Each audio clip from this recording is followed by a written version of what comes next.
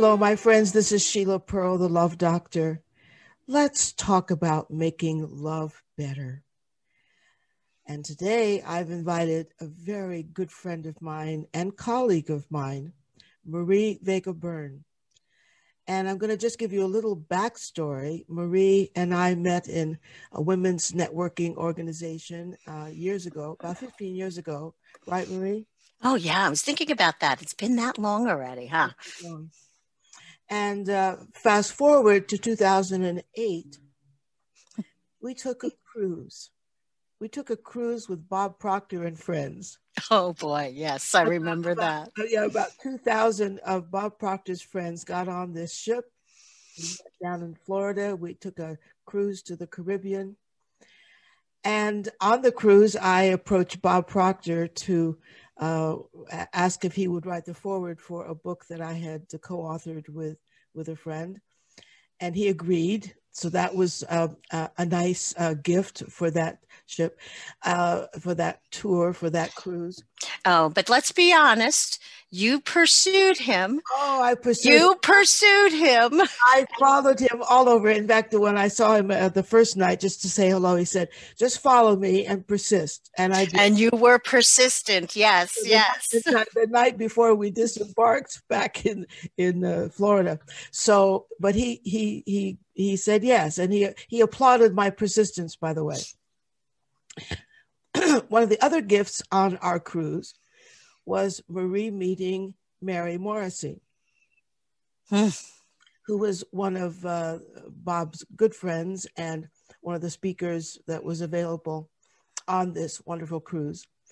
And Marie was inspired to work with Mary Morrissey, and she got her special super duper training as, what you call it, a dream coach or a life mastery consultant. Thank you, life mastery consultant. And Mary Morrissey is the best, and Marie studied at the feet of the masters, as they say, and is now a life mastery consultant.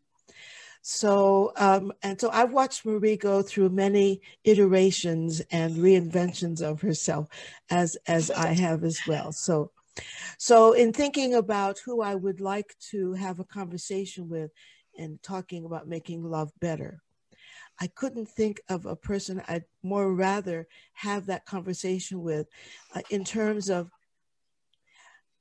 dreaming big, having the right mindset for loving and for life. And so when I talked to Marie about what she wanted to focus on in terms of the topic, she says, I want to talk about having it all. And I'm going to let her explain that to you. But I want to begin this conversation with a little overlay of a concept about loving that comes from Erich Fromm in his book, The Art of Loving. He says, love is an attitude, an orientation of character, and your sacred uniqueness. He says, love is not primarily a relationship to a specific person. It is an attitude, an orientation of character which determines the relatedness of a person to the world as a whole, not toward one object of love. So what Erich Fromm talks about is the concept that love is a state of being, that we are, each of us, born to love. We are each of us born to dream. We are each of us born to believe and to live with the belief that we are each enough and we are whole and unique and precious. And so often in my experience over the past 40 years with working with individuals and couples and families around this subject of making love better, I've discovered that one of the main stumbling blocks for most people in having satisfying, loving connections is their mindset, the way they think, often being afraid that they're not enough. And I think, Marie, you and I understand that if I believe I'm not enough, I'm going to be looking to someone else to somehow complete me or convince me that I am enough or help me prove to myself I'm enough. And if that person gives me the message that I'm not enough, then we've got war going on.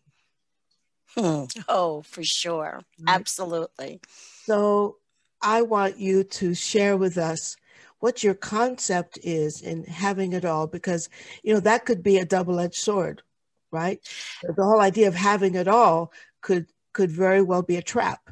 But I want you to explain what your thoughts are.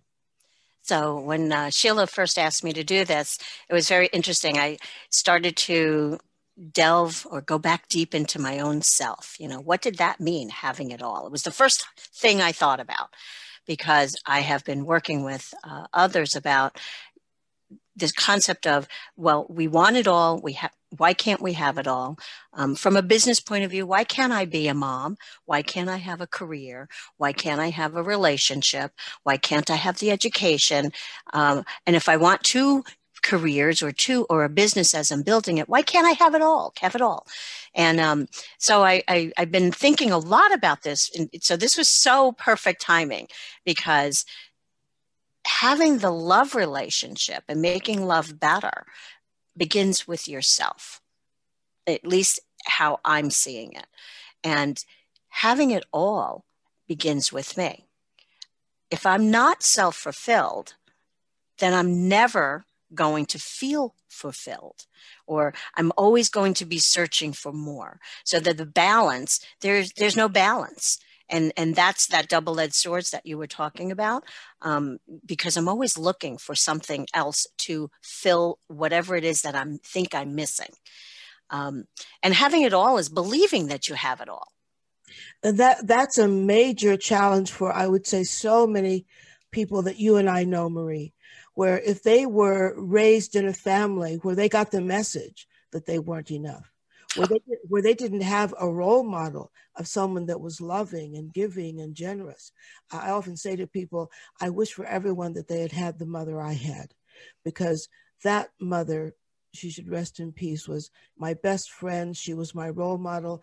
And she gave me the experience of being enough, of being worthy of love, and being capable of doing anything that I wanted. So, but many of us in life do not, many of the people I work with, maybe people you work with, Marie, do not have that blessing. They do not have that advantage. So many people say, well, I don't know how to love myself. I don't feel like I'm enough.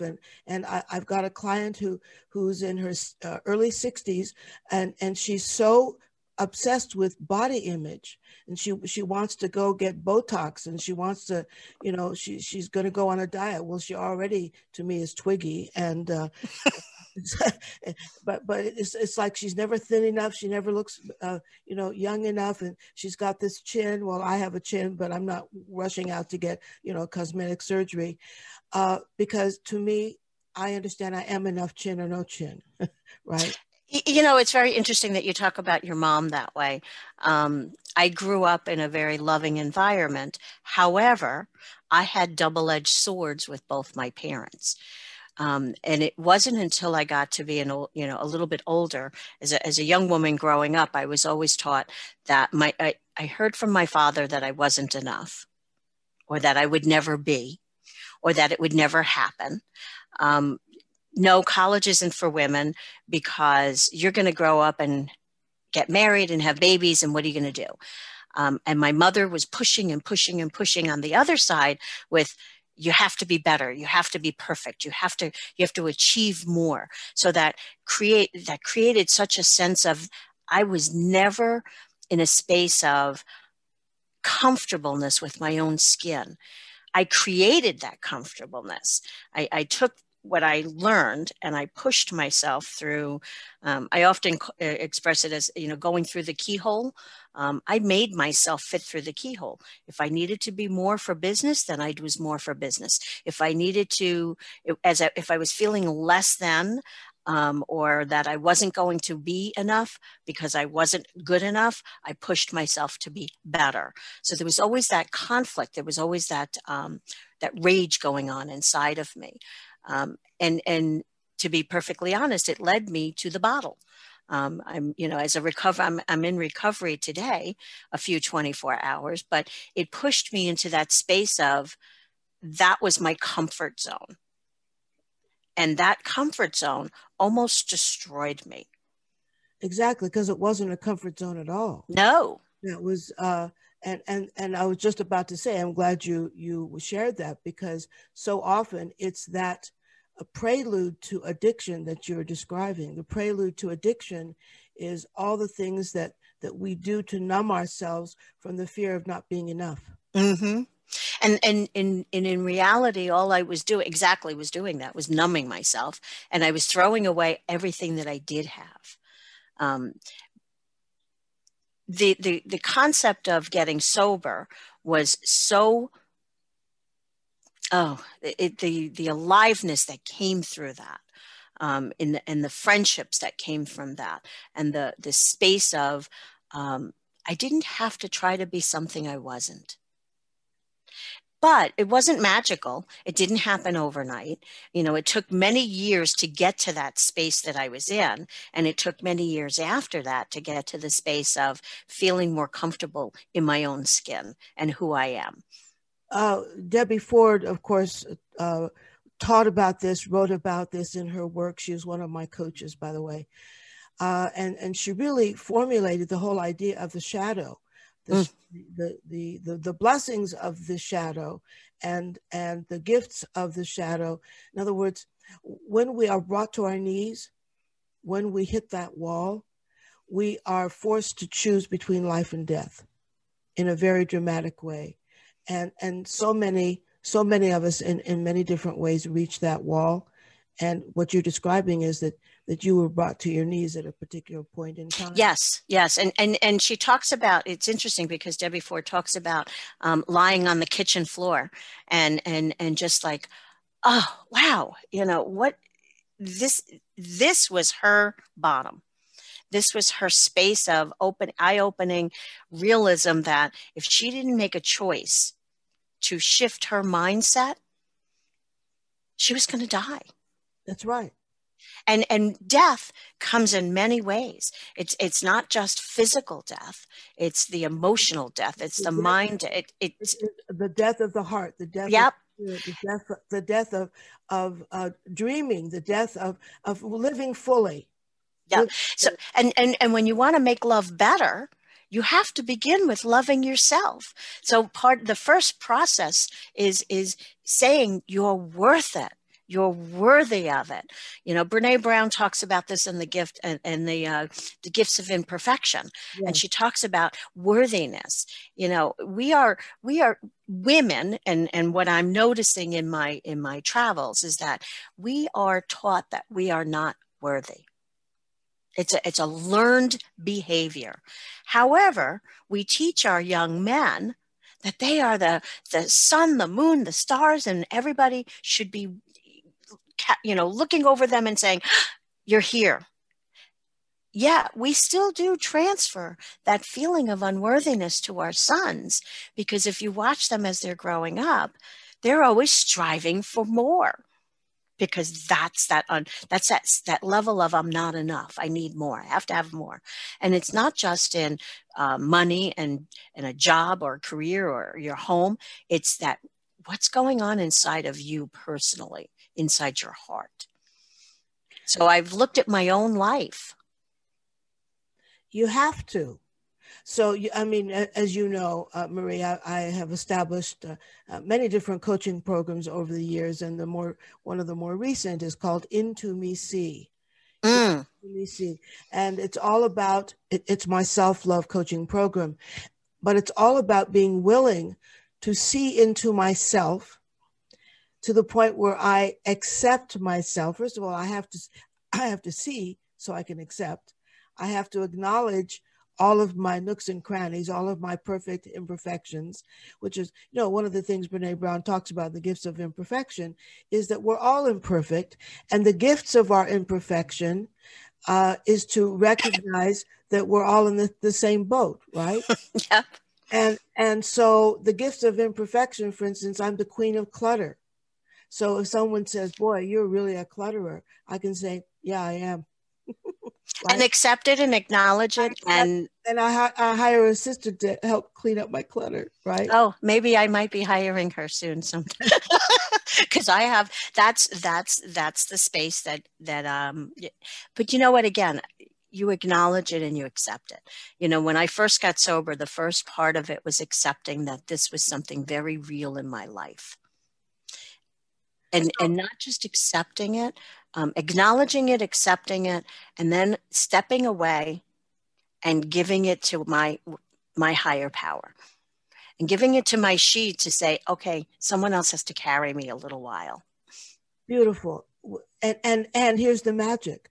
When I can accept me for all my perfect imperfections, when I can accept me with even a sense of humor about all the things about me that if you were said, oh, you're fat, or you're or you're, you know, I mean, according to some scales, I might be fat, right? But I accept that I'm heavier than perhaps I would like to be or would be ideal. I accept that I'm a clutterer. I accept that I've got lots of projects that aren't done. So I have a magnet on the side of my desk over here, and it says, I am a big woman and I love it.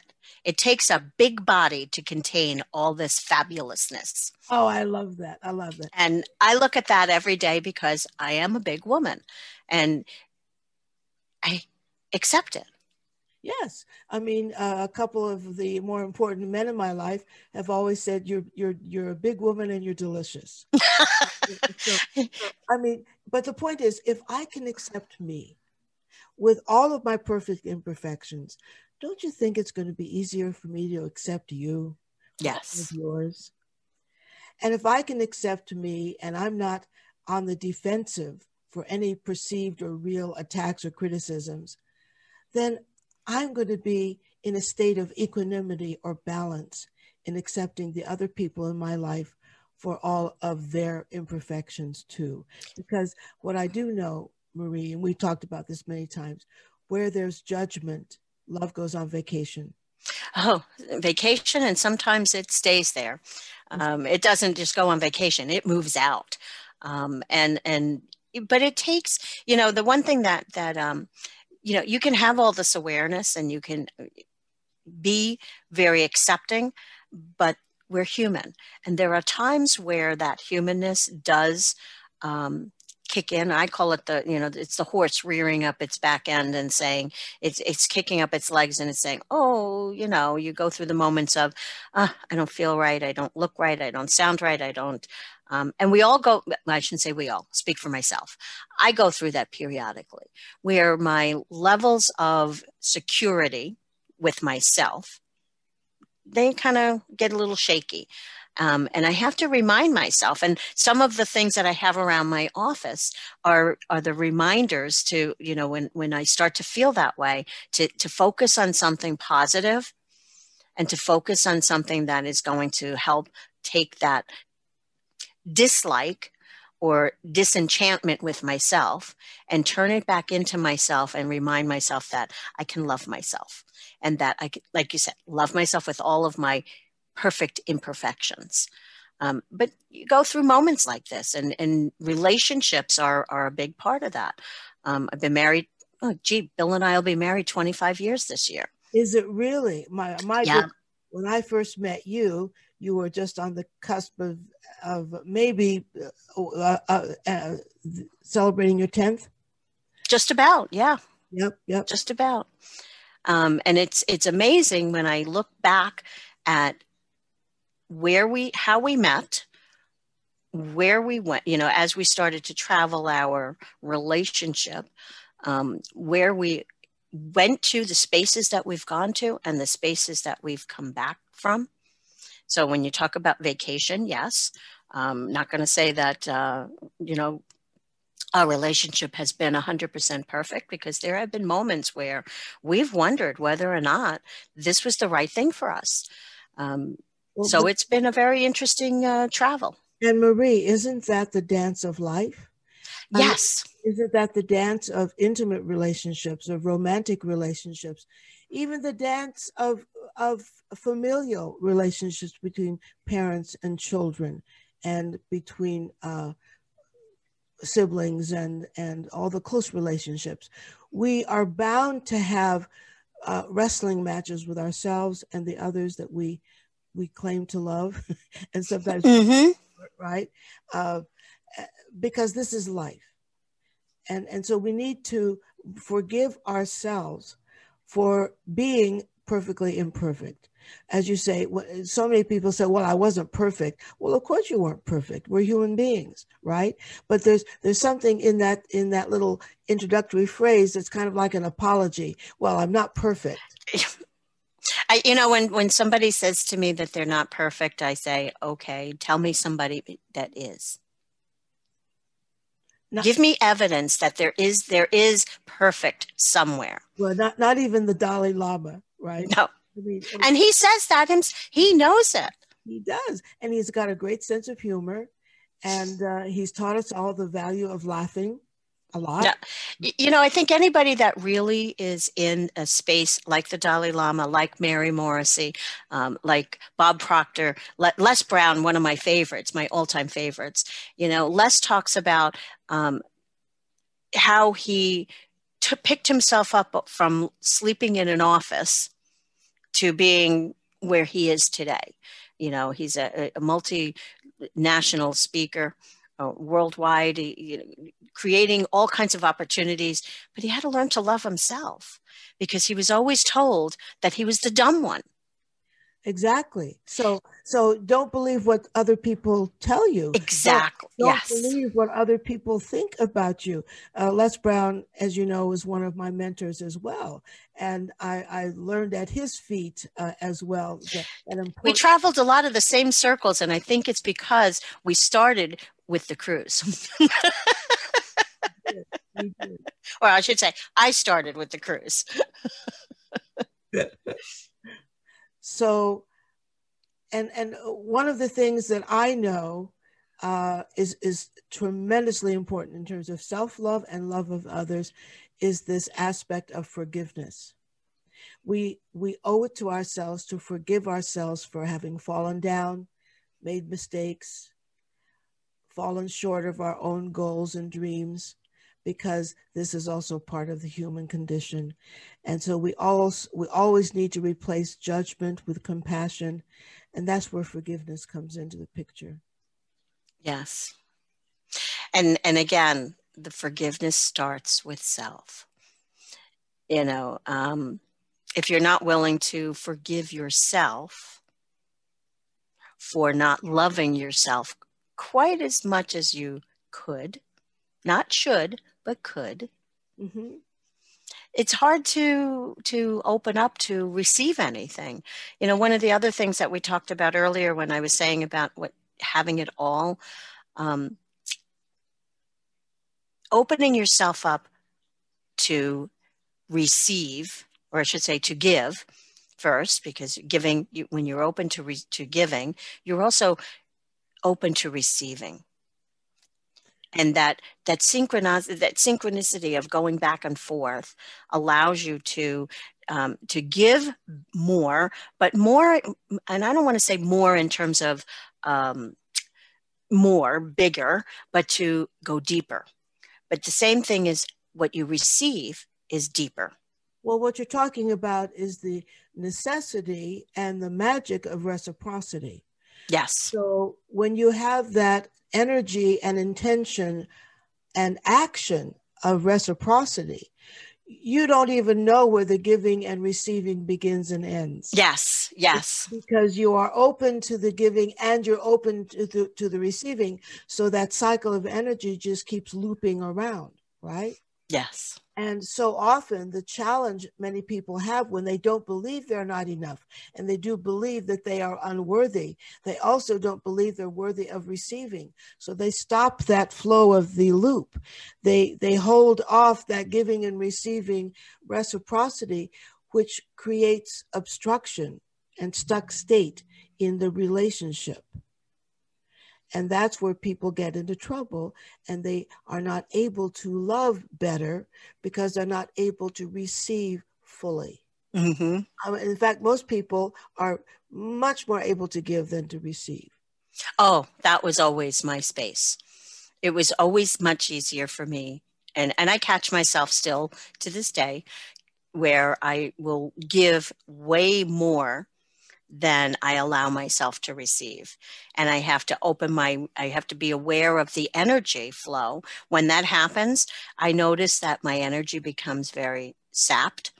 That I begin to, my negativity, that the thinking about myself starts to, oh, well, I'm doing. And then I have to stop and go, whoa, wait a minute. What was the, and again, what's the awareness of what derailed me off my circle? What took me off that circle and pushed me into another direction? And then once I start to recognize that, I slowly bring it back. It's not I don't do this quick thing. I slowly bring it back and I get back onto that. Okay, now I'm in a better space of giving and receiving. And we were at a meeting the other night, and one of the things that came up was no is a complete sentence. Absolutely. Sometimes, in engaging in self-love, we have to learn when to say no. Mm-hmm. So we can say yes to the things that serve us. Yes. So I want you to underscore what your concept is, which I love, of being able to have it all. Because sometimes, that, as I said, that it sounds like a trap. And I want you to underscore what that is for you so that our listeners can kind of wrap their arms around that concept of having it all in the way that you envision it.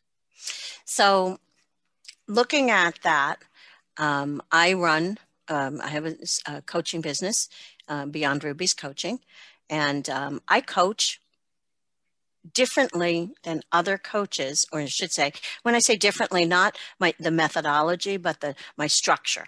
A lot of my clients we come in the mornings, we come in the evenings, we come in the weekends.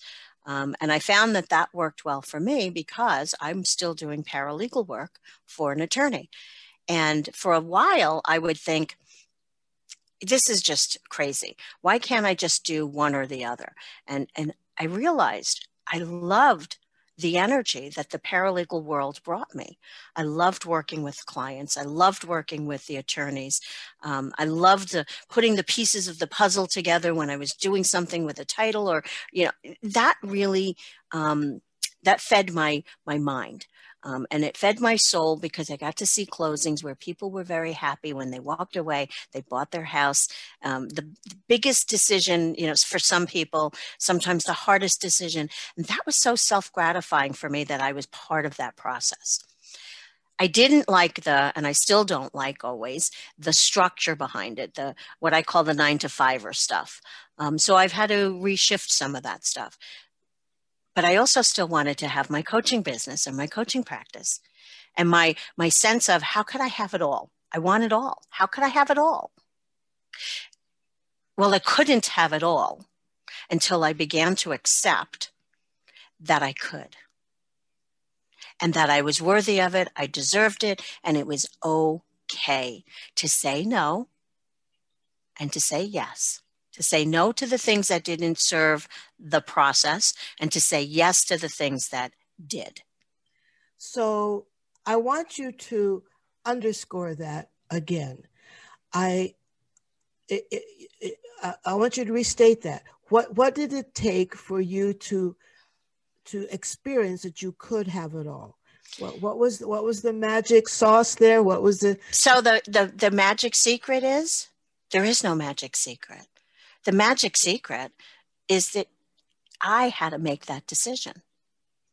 Well, I think so. When I say there's no magic sauce, no,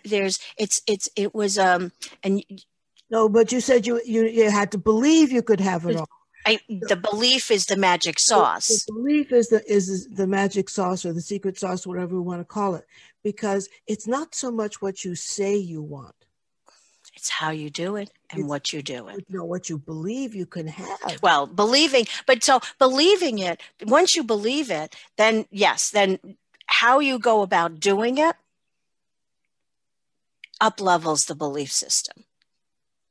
So the thought process of accepting that you can, you're worthy, believing, then the how. It's the process of, I first have to shift my mind and my energies around I can't. Mm-hmm. I can. I And, believe it. You're right. It's more it's the belief. But when we talk about, so when I say to people, there's no secret sauce, it's not a secret. Maybe that's what it is for me when I say that. It's not a secret. well, it's a secret from a lot of people because they don't even. Yes. So it's the best kept secret, right? Yes. Not because somebody's holding on to it, keeping it a secret, but it's probably the best kept secret because a lot of people don't even think that way. They don't realize that, oh, I could have what I say I want if and when I believe that I can have what I say and want. Oh, there it is. If and when I believe.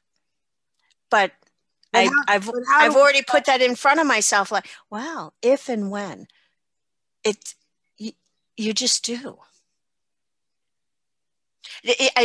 So that sentence of if and when I believe it, well, guess what? If you keep, for me, if I keep telling myself that when I get around to believing it, then I can have it. You see where I'm going with that? I do. So the belief in something actually takes a leap of faith. It takes, pardon my French, a hell of a lot of courage. Yes. Because I would say the overwhelming majority of people in the world are afraid to dream big or to even hope for something that they really desire and want because they're afraid they can't have it. Well, not only that they can't have it, they're not worthy of it. So I'll give you another great example of taking the leap of faith, so to speak.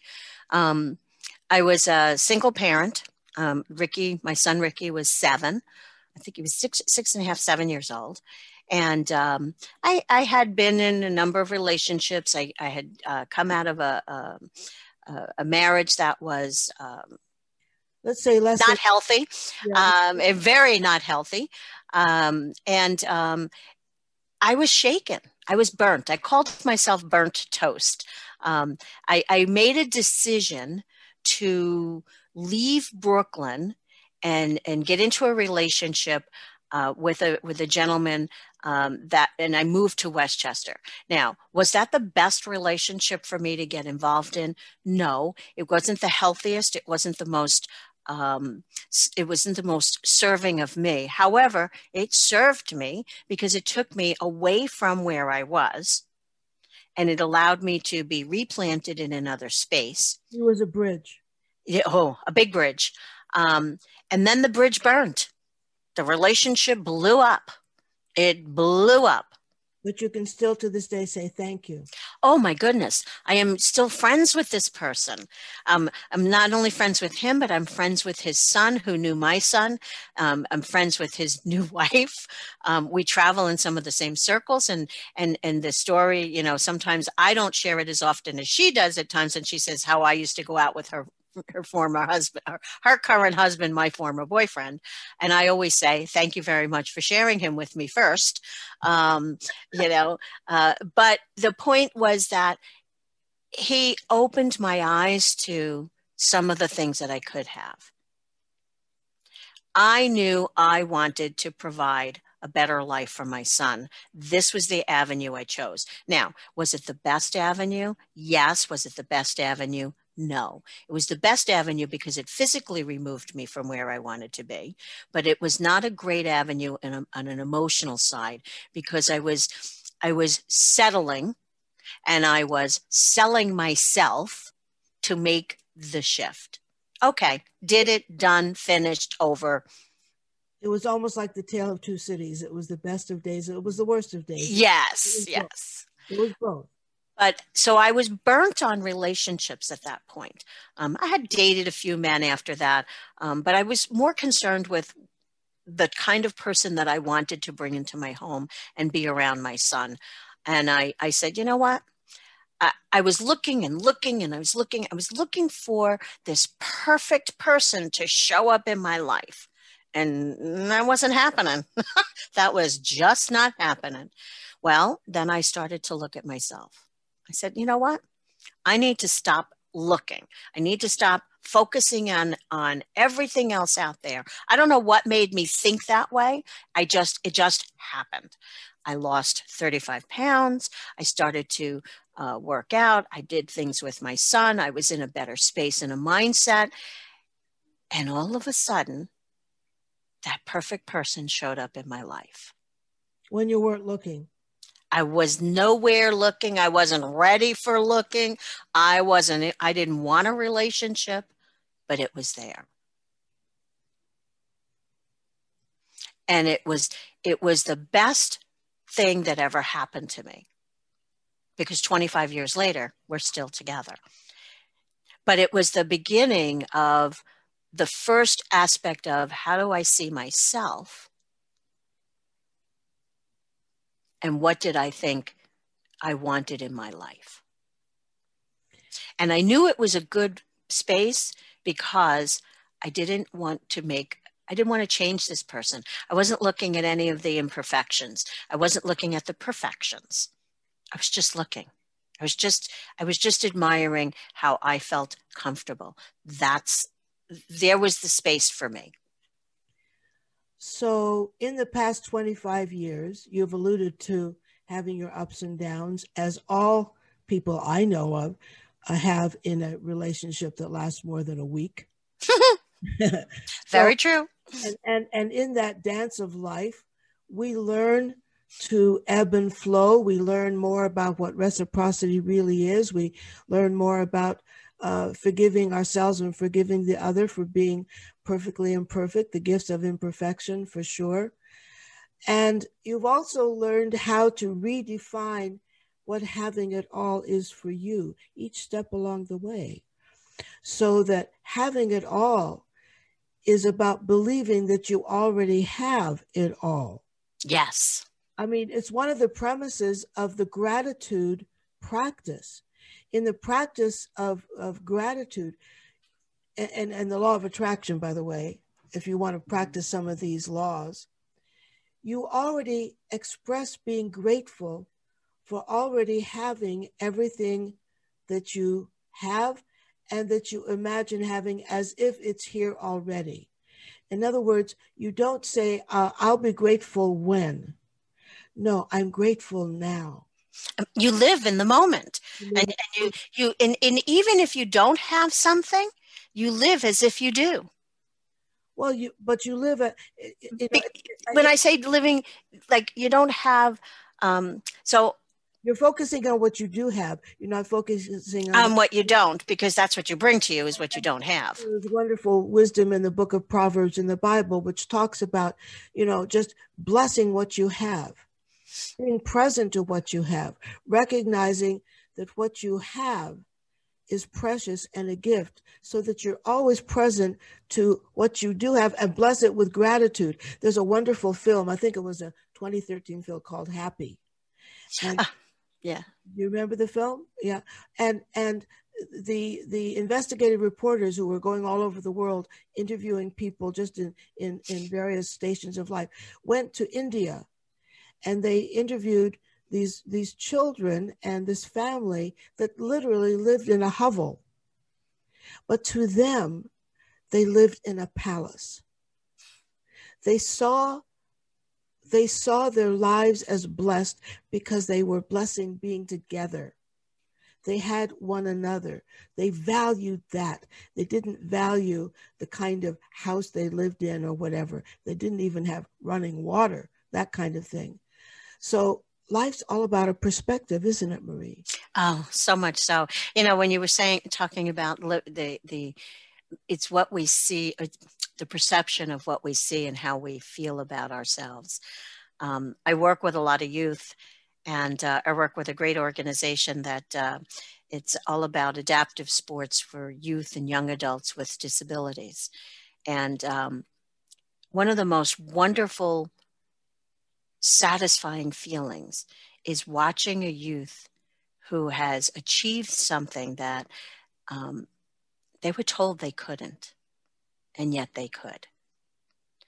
But the belief is what is so apparent. Their belief Truly. is that they are doing this. And it's, oh my goodness, it's such a reminder that, again, perception and what we perceive to be real or not real is sometimes not even close to what is. Absolutely. So, Marie, you know my story. And you know, many years ago when I was in my early 20s, I had a child who lived 8 months. And from the time she passed tragically, she was born with a heart defect. Nobody could have known. Uh, I had this emptiness in me, this empty hole in my heart. I desperately wanted to have children. And fast forward, I meet my husband, and on the practically the eve of when we were to be married, his eldest son was killed in a car accident. He said to me, Sheila, I release you from your pledge to marry me because I can't imagine ever having more children, and I know you want children. Well, I married him anyway. And I realized that perhaps having children was not in the cards, so I went to graduate school and I got my master's in clinical social work because I wanted to use my nurturing skills. While I was in graduate school, I realized I couldn't live without singing because when I met my husband, I was an aspiring opera singer. And I knew that being an opera singer was not going to fly being married to a rabbi. So I had all these obstacles, right? But I kept imagining being a mother. I kept imagining having all these children, and guess how the universe sent them to me? I was cut off at the pass from being an opera singer, and being a social worker was not enough for me. I wanted to continue to sing, so I became a cantor in the synagogue. It would never have occurred to me. By being a cantor in the synagogue, I was blessed by being given this wonderful congregation in New Jersey, and I had hundreds of children. That's the universe. That's the she. And the universe sent me this big house called a synagogue, where they actually called me Mother Earth. Mm. They recognized me as being the mother, right? And all these children were my students. And they gathered around me. Now I still have contact with many of them, some of whom I've married. I've officiated at their weddings and at their baby namings, so when they had children, all that sort of thing. Now in my practice as a relationship coach and intimacy specialist and bereavement counselor, I'm still in intimate connection with people by virtue of the work I do. So I have people telling me all the time, I feel like you're my soul mother. Can I adopt you? So I have people calling me Mama Sheila all over the world. Mama Sheila, how are you? Mama Sheila, just checking in. And people near and dear to me in my area, when I had hip surgery, they were there to help me. In other words, the universe complied because I kept the space open. I believed that somehow I could have everything I wanted, not necessarily in the way I thought. That's you know, it's funny when you were talking about your story about how you became a cantor and all those children were there. I don't know where I was where we were talking about this, and it was just recently. So there again, here's the universe. This is the story of how, so some of our life has paralleled in terms of relationship, and there it was, you know, Aaron was there for you when that moment was, you know, it's like, oh, he's here. Bill is in my life. Woo, he's here. I too had one biological child. I always wanted more. My father used to say to me that I was supposed to have a passel of kids, that I should have had a basketball team. Well, you know, the cards didn't deal that opportunity to me, but I became a scout leader. And I became I got involved in the organization for disabled youth, and I surrounded myself with the youth without even recognizing that that's what I was filling that energy of. Here, I want the children. I want to feel them, and we were doing numbers the other day, and In scouting alone, in one group for over a 5-year period of 7-year-olds, there were 150 youth. Wow. That over time I've, had been part of their lives. And I still get Facebook friends. Hey, Mrs. B, what's happening? Or I drive down the road and there's a young man who's now in the police department here in my local community, and stops and we have chats. And I recognize that, yes, while I always wanted to have all those children, and I was only blessed with one physically, I was blessed with so many more. Truly, because if we understand that we're all much bigger than we think, and we all have so much more capacity and possibilities than we think, and if we just lean into and believe in possibilities when we can't see them, the universe sends us incredible surprises and gifts. Mm-hmm. And it continues for me. I'm now entering my 8th decade. As you know, I just turned 79. And I feel like I have the world ahead of me, not behind me. Because I envision living a long, vibrant life. I think I told you this, I see myself wherever I am at my midpoint. Haven't stopped living yet. Nope. So remember when I turned 60, I saw that as my midpoint. Mm-hmm. Be 120. Well, I just turned 79. So you do the math. I'm going to live to be at least 106. Of course. Right? So, but it's a perspective. Whether or not I get to 100 or 120 or 150 is not so much the issue. It's how I see myself in my life. And if I see myself at a midpoint so that I have as much ahead of me as behind me, I'm always living into my future with every single day with a sense of joy and anticipation and curiosity and wonderment, because I'm not seeing that I'm not seeing that this is my last year of life or my last decade of life. Oh, yeah. I refuse to see it that way because I don't know. I don't know what's around the corner with inventions of any kind whatsoever, whether it's supplementation or devices, energy devices or whatever, that are going to extend our lifespan by decades. We don't know. So, you were talking about that. So when I think about the future, I don't go too far. Because like you said, I don't want to live in the future. I don't want to live in the past. So when I got sober, you live for the moment. You live in the moment and you take every moment and you savor every moment. And that's when I recognize when I'm living outside that moment or living too far into the future. It's the dream and the possibilities are always there for me. And it's always the striving of, there's the I want it all, or I can have it all, but because I already have it already. I have the ability to be able to look at my life in terms of all the possibilities and all the joy. And like you said, all the curiosity, it's here. It's right here, right now. I think that is the key. The only thing that's real, Marie, is now. Mm-hmm.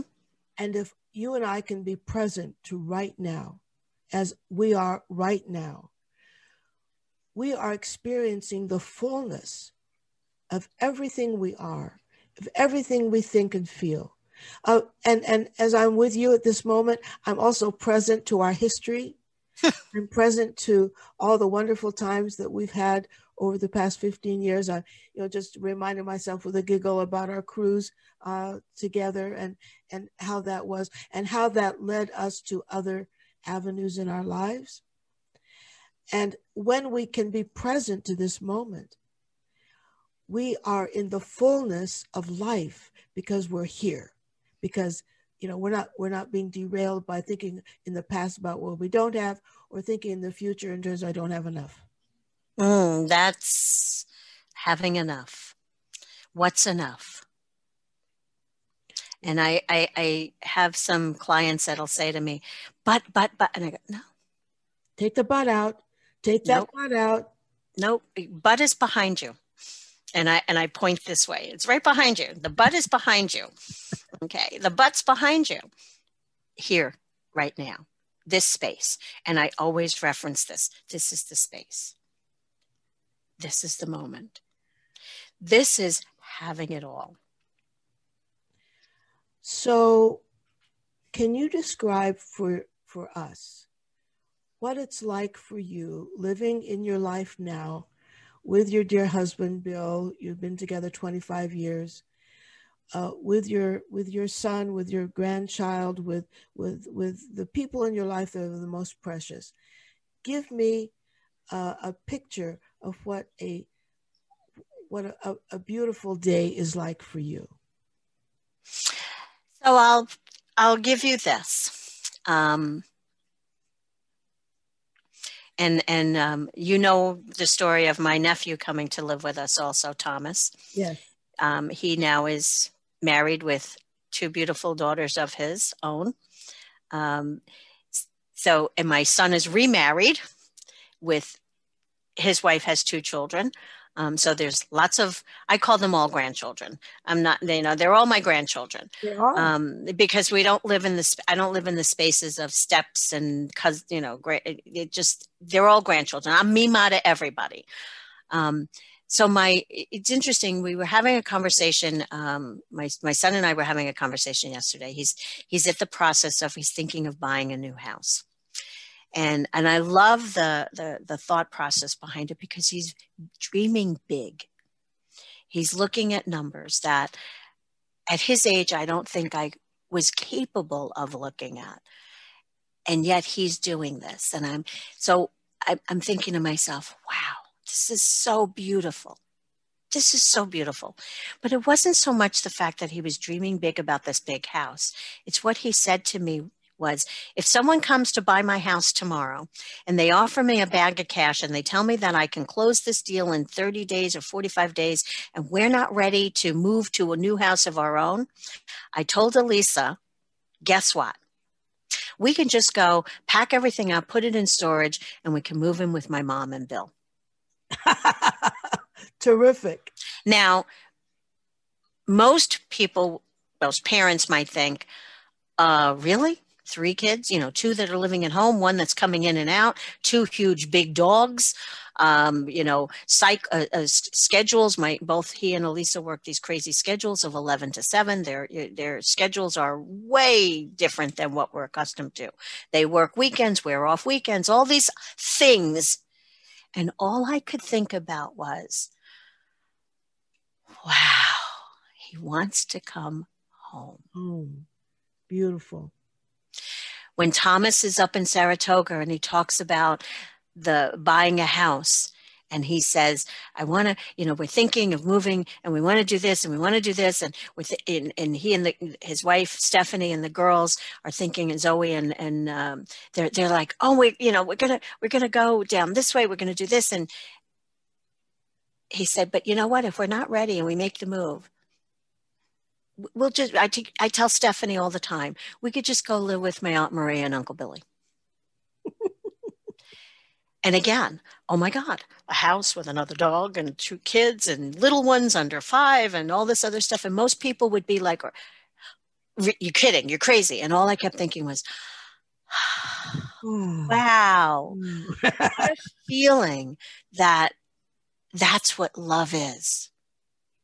That your family wants to come home, wherever you are. Now listen to what you're saying. Love is an attitude. It's a way of being. It's not about one person. Nope. It's about being the most of who you are in the space of your life, no matter what's going on. So that it's about being open, being generous, and celebrating the connections that matter. Mm-hmm. And knowing for me, wow, that they want to come home, okay, that energy, but also that I have it all. I have the careers, I have the life, I have the home, I have it. It's mine. It's here. It's right here. And I've been blessed. The universe, or my she, has blessed me with the capacity and the ability to acknowledge it, to be able to receive it, to be able to give back, to be able to do the circle, the full circle, and to say, I'm worthy. I'm love. I am it all. That is what it's all about. Marie, let's do this again. Oh, I'd love to do this again. We'll do part 2. There's a riches of people that I am blessed to be able to have conversations with, but we will do part 2. And I'm so honored, and thank you so very much for having me. I'm really excited about your new adventures. Thank you so much. So tell our listeners how they can find you. So right now you can find me. I'm on Facebook under Marie Vega Byrne. That's my personal Facebook page. I also have a business page. It's Beyond Rubies. Or you can email me at Marie at beyondrubies.net.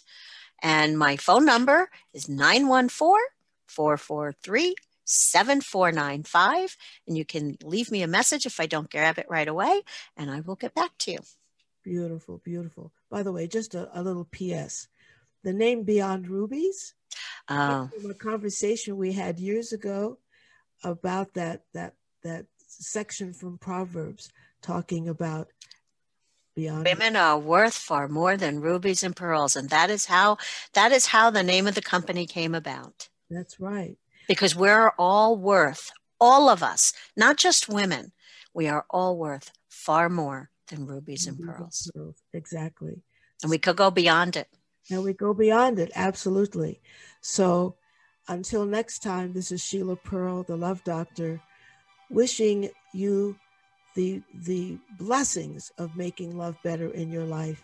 And we hope that this conversation made a difference for you. See you next time. Bye for now.